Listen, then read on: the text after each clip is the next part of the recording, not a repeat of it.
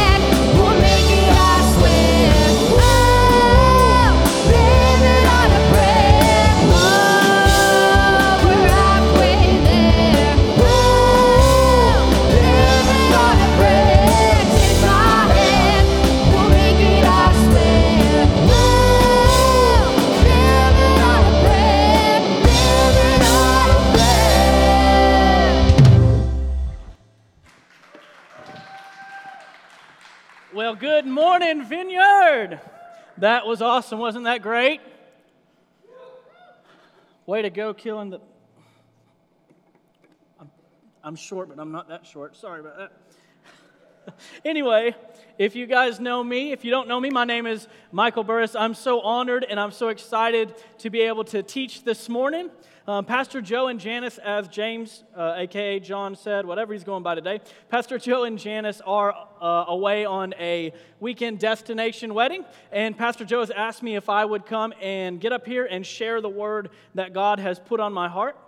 And also, before we get started, I just want to say, if you are new in the building today, if you're new to us, welcome to you. I hope that you all just found an awesome experience walking in, that you're going to enjoy today's service, but mostly that you're going to encounter the presence of God. And also, I want to take a second. I want to look into the camera and say, if you're watching online, welcome. We're so glad you're part of our church family, that you're watching today. And I'm going to invite you today, during today's service, to engage from where you're at. So at any point during the message, feel free to post any questions or any comments down in the chat, because there are people there that are manning that, and they are ready to talk with you. So if you don't understand what the heck just happened, you're kind of sitting there wondering, how does Bon Jovi relate to Jesus? I just kind of want to share the vision behind this. We are in week 5 of our series, Psalm Songs, and we do this every single year, every single summer. It's really fun. And what it is we take a song that may be popular, that's a radio song, and we play it on a Sunday morning, and then we take a psalm from the Bible and we relate them to itself. We take a popular song and we use it as an illustration for some kind of biblical truth. Because that's exactly what Jesus did in his ministry. He took something that the current culture could relate to, and he turned it in a way to talk about a truth of the kingdom of God. So we're taking all of our cues from him. And so the hope is that next time you hear that song, Living on a Prayer, while you're riding down the road with your windows down, blasting it, your hair going everywhere, because how can you sing that song and not have hair going everywhere? Next time you're blasting that song, you're going to think about this message, and you're going to think about the things that God has spoken to you through Bon Jovi, Living on a Prayer. All right, so our text today, if you want to go ahead and flip there, is in Psalm chapter 143. If you want to go ahead and flip there. If not, it's going to be on the screens also. This psalm is written by a guy named David. He's the really famous guy that you hear about mostly because he is the guy that killed that giant with the sling and the stone. And he was also made to be king over all of Israel. All right, and the thing about David, though, is he didn't just stop at a king. He's also a very talented songwriter and musician. And a large chunk out of the book of Psalms was written by him. And all that a psalm is, when you see that word psalm, all that is it is a spiritual song. Okay? And so when David wrote these songs, he would use his life experiences as kind of inspiration for the psalms that he was writing in the moment. And I don't think that David was sitting there when he was writing it saying, you know what, thousands of years from now, they're going to teach this at the Vineyard Community Church, and we're going to learn some biblical truth from it. No, I think mostly when David was writing these out, it might have even been therapeutic for him. Like some of us, when we're stressed, we journal. David chooses to write Grammy Award-winning songs. It's great. Just get on his level. So in one of his moments of despair, David writes this Psalm 143, and that's not like the title of the psalm, just to let you guys know that. He didn't write this and be like, ooh, cool song title for this would be Psalm 143. No, that's just the way that it's organized in our Bible. So when he's writing this, let's start in verse 1. And it says this, Lord, hear my prayer, listen to my cry for mercy. In your faithfulness and righteousness, come to my relief. Do not bring your servant into judgment, for no one living is righteous before you. The enemy pursues me. He crushes me to the ground. He makes me dwell in the darkness like those long dead. So my spirit grows faint within me. My heart within me is dismayed. I remember the days of long ago. I meditate on all your works and consider what your hands have done. I spread out my hands to you. I thirst for you like a parched land. And I'm so excited. Guys, I'm so excited to be back in the building. I don't know, I guess you guys are too. Those of you watching online, I can't wait for the moment that we can join all together when all this is behind us. But I am so excited to be back in here. It felt like forever being a part. It's so crazy how time feels like so slow when you're doing something that you don't enjoy. Like they say time is quick when you're doing something you love, but time is so slow when you're doing something that you really don't enjoy. But actually, life was pretty good for Cassie and I. We took this whole whole isolation, distancing thing as a blessing for us, and we were able to kind of refocus our lives. We were able to slow down. We realized that we were running real hard and getting stretched real thin. You guys ever been there before? We were running real hard, getting stretched real thin, so we took this as an opportunity for us to slow down and refocus on our priorities, and we were able to hear from God and hear some of the things that He's got for our future from Him. And so we just really tried to make the best of our situation, and honestly, it was a lot easier in the beginning, right? Like before you got really fatigued about staying inside. Like at first, I'm going to call you out because I felt the same way. You're like, this is pretty cool. I don't have to go see anybody. Like I can stay in. I don't even have to shower if I don't want to. I can stay in. I'm working from my desk. I'm going to turn that little video chat off on Teams. Nobody's going to see my crazy hair. And it was kind of like a blessing. But then it started getting a little bit tougher, right? And for me, my first thing that I always resort to is I start complaining, like about stupid things, like this water's too cold, or I don't know, actually, I've never complained about the water being too cold. Not at all. I just lied. I'm so sorry. But I just start sometimes complaining, and it feels like I'm just complaining just for the sake of complaining. You guys, I hate when other people do it, right? But for me, it just kind of, sometimes it fuels me. And so don't kill me for saying this, okay? But honestly, Psalms, like the book of Psalms, is not my favorite book in the Bible. It's not my favorite one to read, which is kind of crazy to some of you maybe because you know that I've been involved in worship ministry for my entire adult life, and why would I not like a whole book about worship songs? But MJ, don't fire me. But it's not my favorite in the Bible, and I'll tell you why. So, all right, you got me. There may be some bangers in there, all right? There may be some real good Psalms, but man, most of the Psalms, if I read them, are just David, like, griping and complaining. I'm just like, you gotta rest, dude. So I have this personality trait, okay? Like, I'm working on it. Cut me some slack. I've got this personality trait. I tend sometimes to be a straight shooter, and occasionally, just occasionally, it may come off as harsh to some people. So listen, I told you I was working on it, okay? Don't look at me in that tone of voice, all right? I'm working on it. And so occasionally I come off as kind of harsh, but when I read the book of Psalms, I'm reading what David has to say, and he's like, blah, blah, blah. I'm so sad, blah, blah, blah. God, can you just do something about it? And I want to shout at him, David, suck it up. You probably did this to yourself anyway. If you ever read the Psalms, you know. David probably did it to himself anyway. And but I love to commentate on the Bible, by the way, and I love to tell the people in the Bible like how much of a better job I would do if I was them. You guys ever do that? Just me? Cool. But really, like the complaining, man, it just gets out of hand. Give it a rest, David. But you know what? That reminds me of a story. Okay, that reminds me of a story. So there was this man that he was joining a monastery. He was going to become a monk, and something that he had to do is he had to take a vow of silence. All right, and so the rule here is that every 7 years, he was allowed to say only 2 words. All right, only 2 words. So he joined up, he served his 7 years, he came before the elders, and they allowed him to speak his 2 words, and he said, cold floors.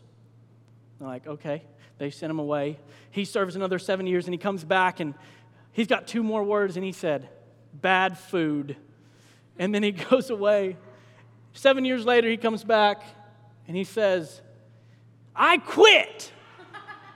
And the elders looked at each other, and they looked at him, and they said, well, that's no surprise. You've been complaining since you got here.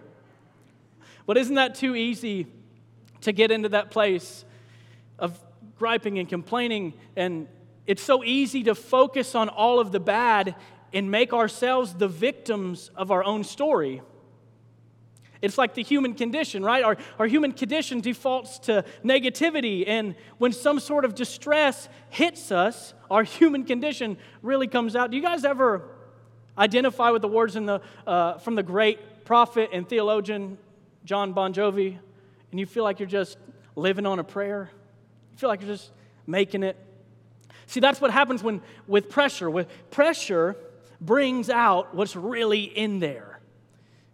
How we handle the pressure says a lot about what we're made of. See, if you add the right amount of heat and pressure to carbon, it becomes a diamond. In fact, it takes 2,200 degrees Fahrenheit, and it takes 725,000 pounds per square inch of pressure to create a diamond from carbon. Now, apply that same amount of heat and pressure to a tomato, and it's going to become something, but it's not going to be a diamond. So when pressure is applied to you, what do you become? Maybe you become a hermit and you retreat into yourself. Maybe you become a monster and you lash out at everybody that's around you. Maybe you get really defensive and you start drifting towards self-preservation. In 2 Corinthians chapter 7 and verse 5, the writer Paul, he writes about this. He was facing pressure from all sides. And he says, "For indeed, when we came to Macedonia, our bodies had no rest, but we were troubled on every side. Outside were conflicts, and inside were fears." He's dealing with people coming against him from the outside, but also the fear and the turmoil of life that's trying to work its way out. And see, you're not alone. When you feel this pressure and this distress, you're not alone in that. There's other people that are experiencing it too. And I have to tell you, when you become a Christian, that doesn't mean that it's all going to magically go away.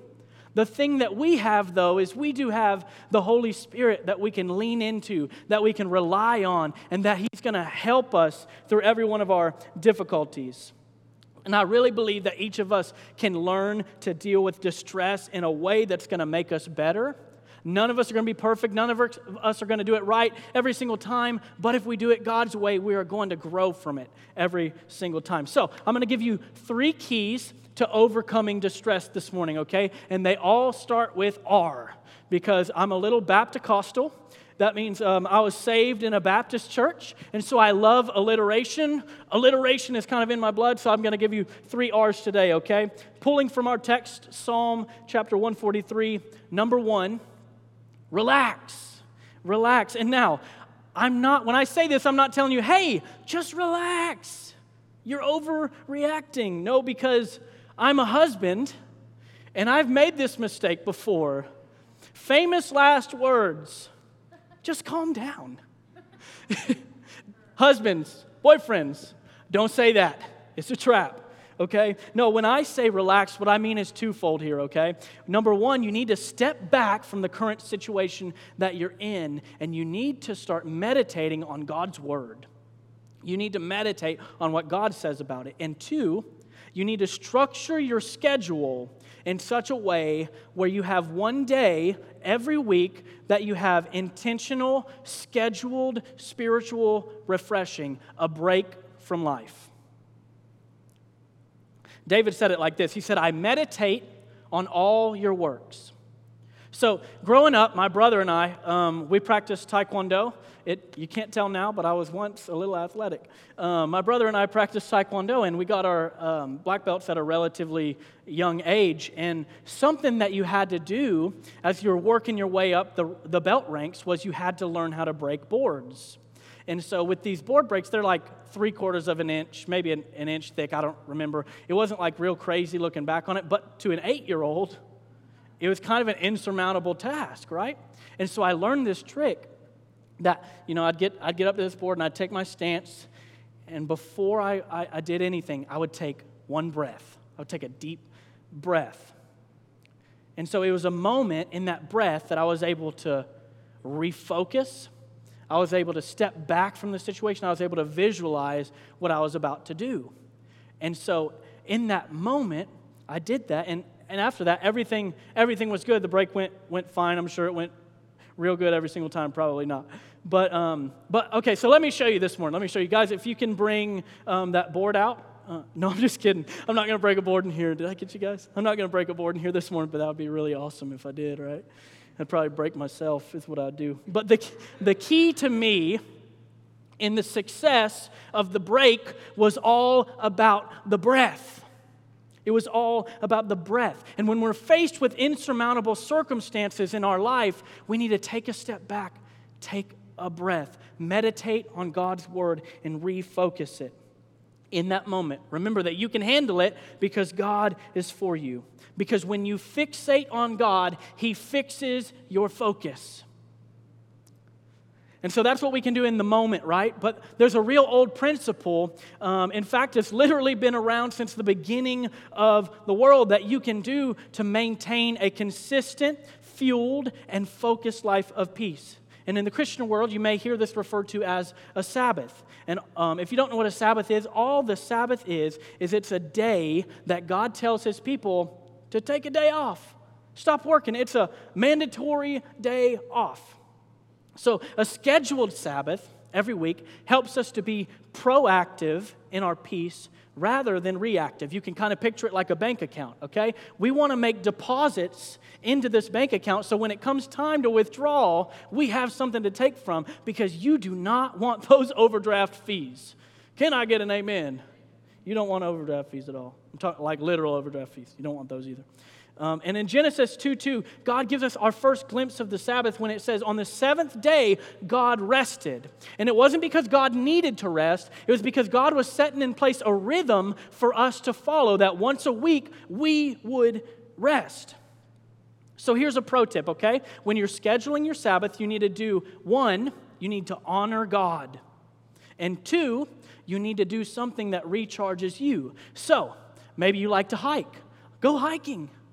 Maybe you like to golf. I don't know why you would, but maybe you like to golf. Go golfing. Maybe you like to go to the club. Don't go to the club on your Sabbath. Okay? It's got to honor God. Don't go to the club. But make sure that you intentionally schedule this in every single week, because if you don't master your schedule will master you. So it's super easy to get really legalistic with this and start putting a lot of rules on it, right? But Jesus said in Mark chapter 2, verse 27, that the Sabbath was not created for man, but the man was not created for the Sabbath, but the Sabbath for man. And what he meant was that the Sabbath is not a master for us to serve. It's a tool that's meant to serve us, okay? So some of the religious leaders of the day got real carried away. In Jesus' day, they got real carried away with making a bunch of rules around the Sabbath, things that you couldn't do. I just want to read some of them to you this morning because, honestly, I think they're hilarious, okay? So here's some of the rules that you had. You couldn't carry a coin around on the Sabbath. You couldn't carry a coin because that gives the illusion that you're going to go and do some work. Some of you guys would be out of luck on this one. You can't spit on the ground on the Sabbath because it disturbs the dirt, and that constitutes the act of plowing. Ladies, don't get mad. A woman couldn't look into the mirror on the Sabbath day in case she spotted a gray hair and was tempted to pluck it out. And this one is my favorite, okay? There was a large debate over this one, and it's so funny. There was a debate as to whether one could lawfully eat an egg laid by a hen on the Sabbath because the hen didn't know it was the Sabbath. This gives a whole new meaning to the chicken and the egg conversation, right? But the Pharisees created loopholes for themselves and their close friends, okay? Here's some of these loopholes. They're really funny too.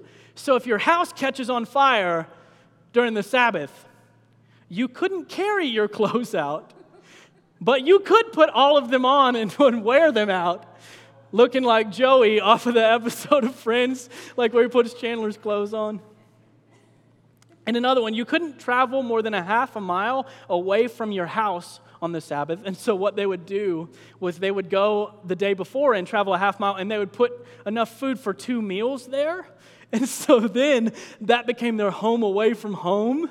And so they could travel the half mile and even another half mile after that because they're at their home away from home. All that to say, you could get real caught up in the rules of the Sabbath. But here, it's so easy. Just honor God and do something that spiritually recharges you. So we need to relax. We need to step back from the situation, meditate on God's word, but also be proactive in scheduling once a week your day where you get away from the normal rhythms of life. Number two, reflect. We need to relax, and then we need to reflect. David said it like this in his psalm. He said, I remember the days of long ago. I consider what your hands have done.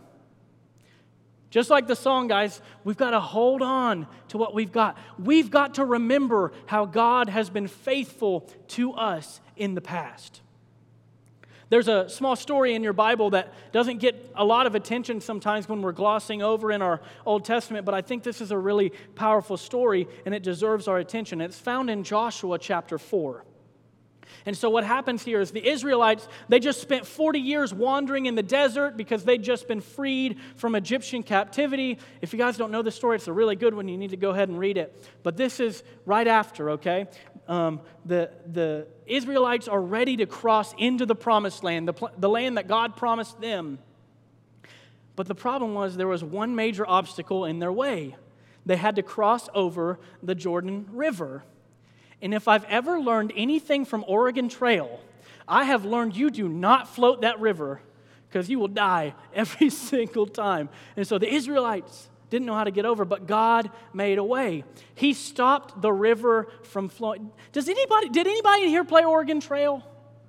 Okay, cool. Just tough crowd. All right, cool. So God just stopped the river from flowing, and the Israelites were able to cross over on dry land. Like, they didn't even have to wear their high water robes. Like, they just crossed over on dry land. And so God gave Joshua a command to have 12 men grab 12 stones from the River Jordan and take them to the place that they would camp out that night. And it was called Gilgal. And we pick up in verse 21, and it says this, and he, talking about Joshua, said to the people of Israel, when your children ask their fathers in times to come, what do these stories mean? Then you shall let your children know, or what do these stones mean? You shall let your children know that Israel passed over the Jordan on dry ground. There was some significance. There was some meaning to the stones, and it was for the sheer purpose that God commanded Joshua to set up a monument because he wanted the people of Israel to remember his faithfulness. See, when we're faced with tough times and tough situations and tough circumstances, God wants us to remember his faithfulness. When we remember God's faithfulness in the past, it is impossible to look on our present situation with any level of hopelessness. Do you need some faith? Remember the last time that God came through for you. Do you need some courage? Remember the last time that God strengthened you to handle a situation. Do you need some hope? Remember the last time that you gave sincere expectation to the thing that God was going to do. Because what you remember, God will replicate. What you remember, God's going to do it again. Let the remembrance of God's faithfulness be the fuel that your soul needs to keep moving forward. So number one, we need to relax. Number two, we need to reflect. And number three, we need to reach out. We need to reach out. And David says it like this in verse 6. I stretch out my hands to you. I stretch out my hands to you. And you may have a picture of this in your mind already, but maybe you don't.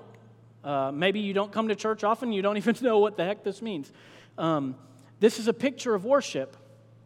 And when David talks about stretching out his hands, he's talking about lifting them to the sky. And so maybe like you've gone to church maybe for the first time, or maybe you've switched churches. Maybe it was even this church, and you stood there during the music, and you've wondered, why are people like lifting their hands in the air? And I'll tell you, because when we lift our hands, it's a sign of surrender to God. It's letting God know that He is the centerpiece of our life and that everything that we have revolves around Him. But also, when we lift our hands, it's a signal for help. I mean, think about a baby, right? Like, think about a baby like when it walks up to you and he wants to be lifted up, right? What does he do? He wants some help. He just raises his hands and you lift him up and you take care of his needs, or her, it could be her too. Take care of her needs. So let me tell you about my first encounter with water, okay? It was summertime, and I was real young, and it was in Florida. And so, what do you do in summertime in Florida because it's real hot? You go swimming at the pool, right? And so we're at this cookout at a friend's house, and we're all around the pool, and I was doing the one thing that they tell you not to do around the pool. I was running around the pool. They said, don't run around the pool. Well, I did it. I ran around the pool, and I took a misstep, and I fell in, and I was like 4 or 5, and I couldn't swim yet.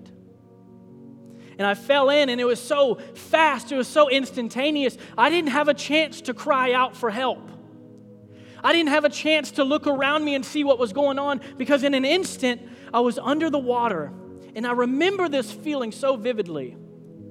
I was under the water, everything was moving in slow motion. I felt so helpless and so out of control, there was nothing that I could do. And then in a moment, an arm plunged itself down and it grabbed me by the back of the shirt and it ripped me up and it set me back onto dry ground. I don't remember even the guy's face, who it was, that I just remember the arm that reached down and it ripped me out of the water and it rescued me.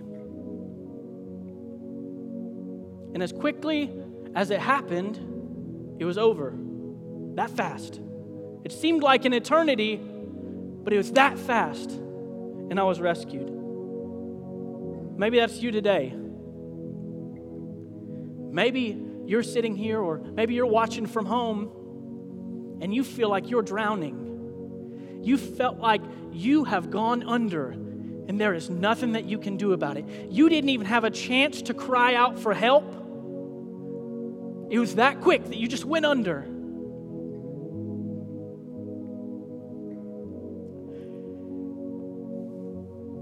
Let me tell you this. God is so near to you right now. God is so close to you. And He has positioned Himself to be able to rescue you right now in this moment. You don't even have to see His face. Like, you don't even have to be crying out for Him.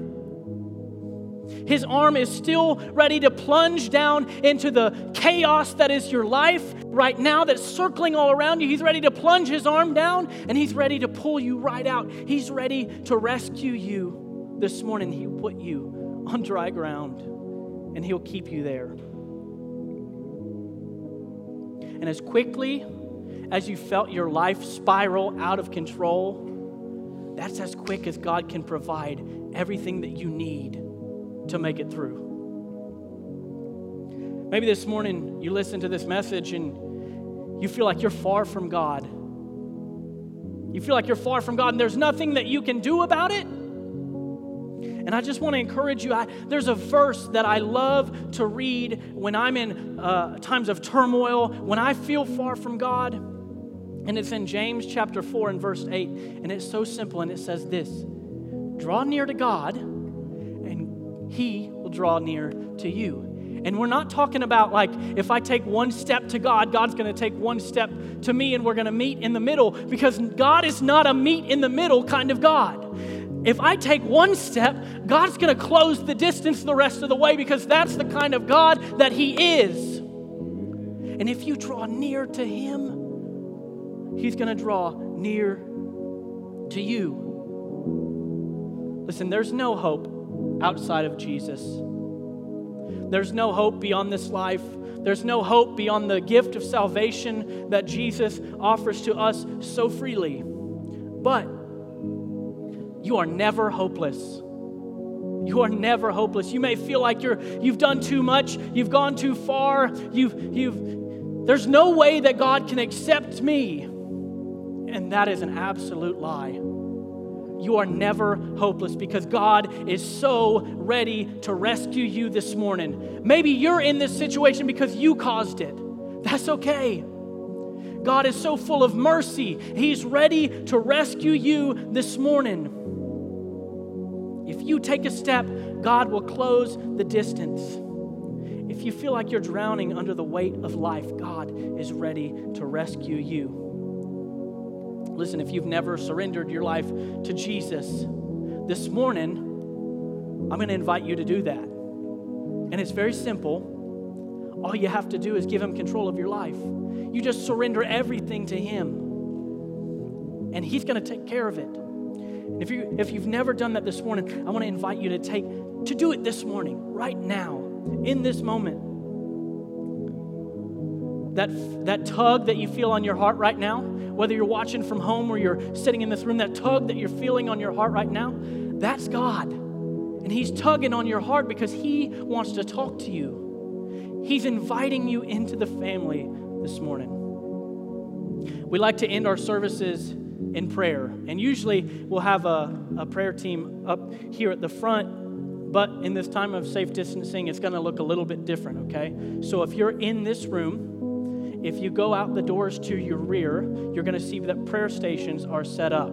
There's going to be people out there that are ready to pray for you. No matter what you need, share as much or as little as you feel comfortable sharing. If you're ready to surrender your life to Jesus, let them know, and they will pray with you. And they'll help you along what's next. And also, if you're watching online and you need prayer, we have people there for you too. I'm going to invite you to go to vineyardrichmond.com, click on the little green chat button in the bottom right corner, and we have members of our prayer team that are standing there or that are sitting there, and they're ready to pray for you and interact with you this morning. If you want to give your life to Jesus, they are ready for you this morning. If you need prayer for any kind of circumstance, any kind of chaos that's happening in your life, or anything else, people are ready to pray for you this morning. So at any point during this last song, you're welcome to do that. Let's come to our feet as we sing.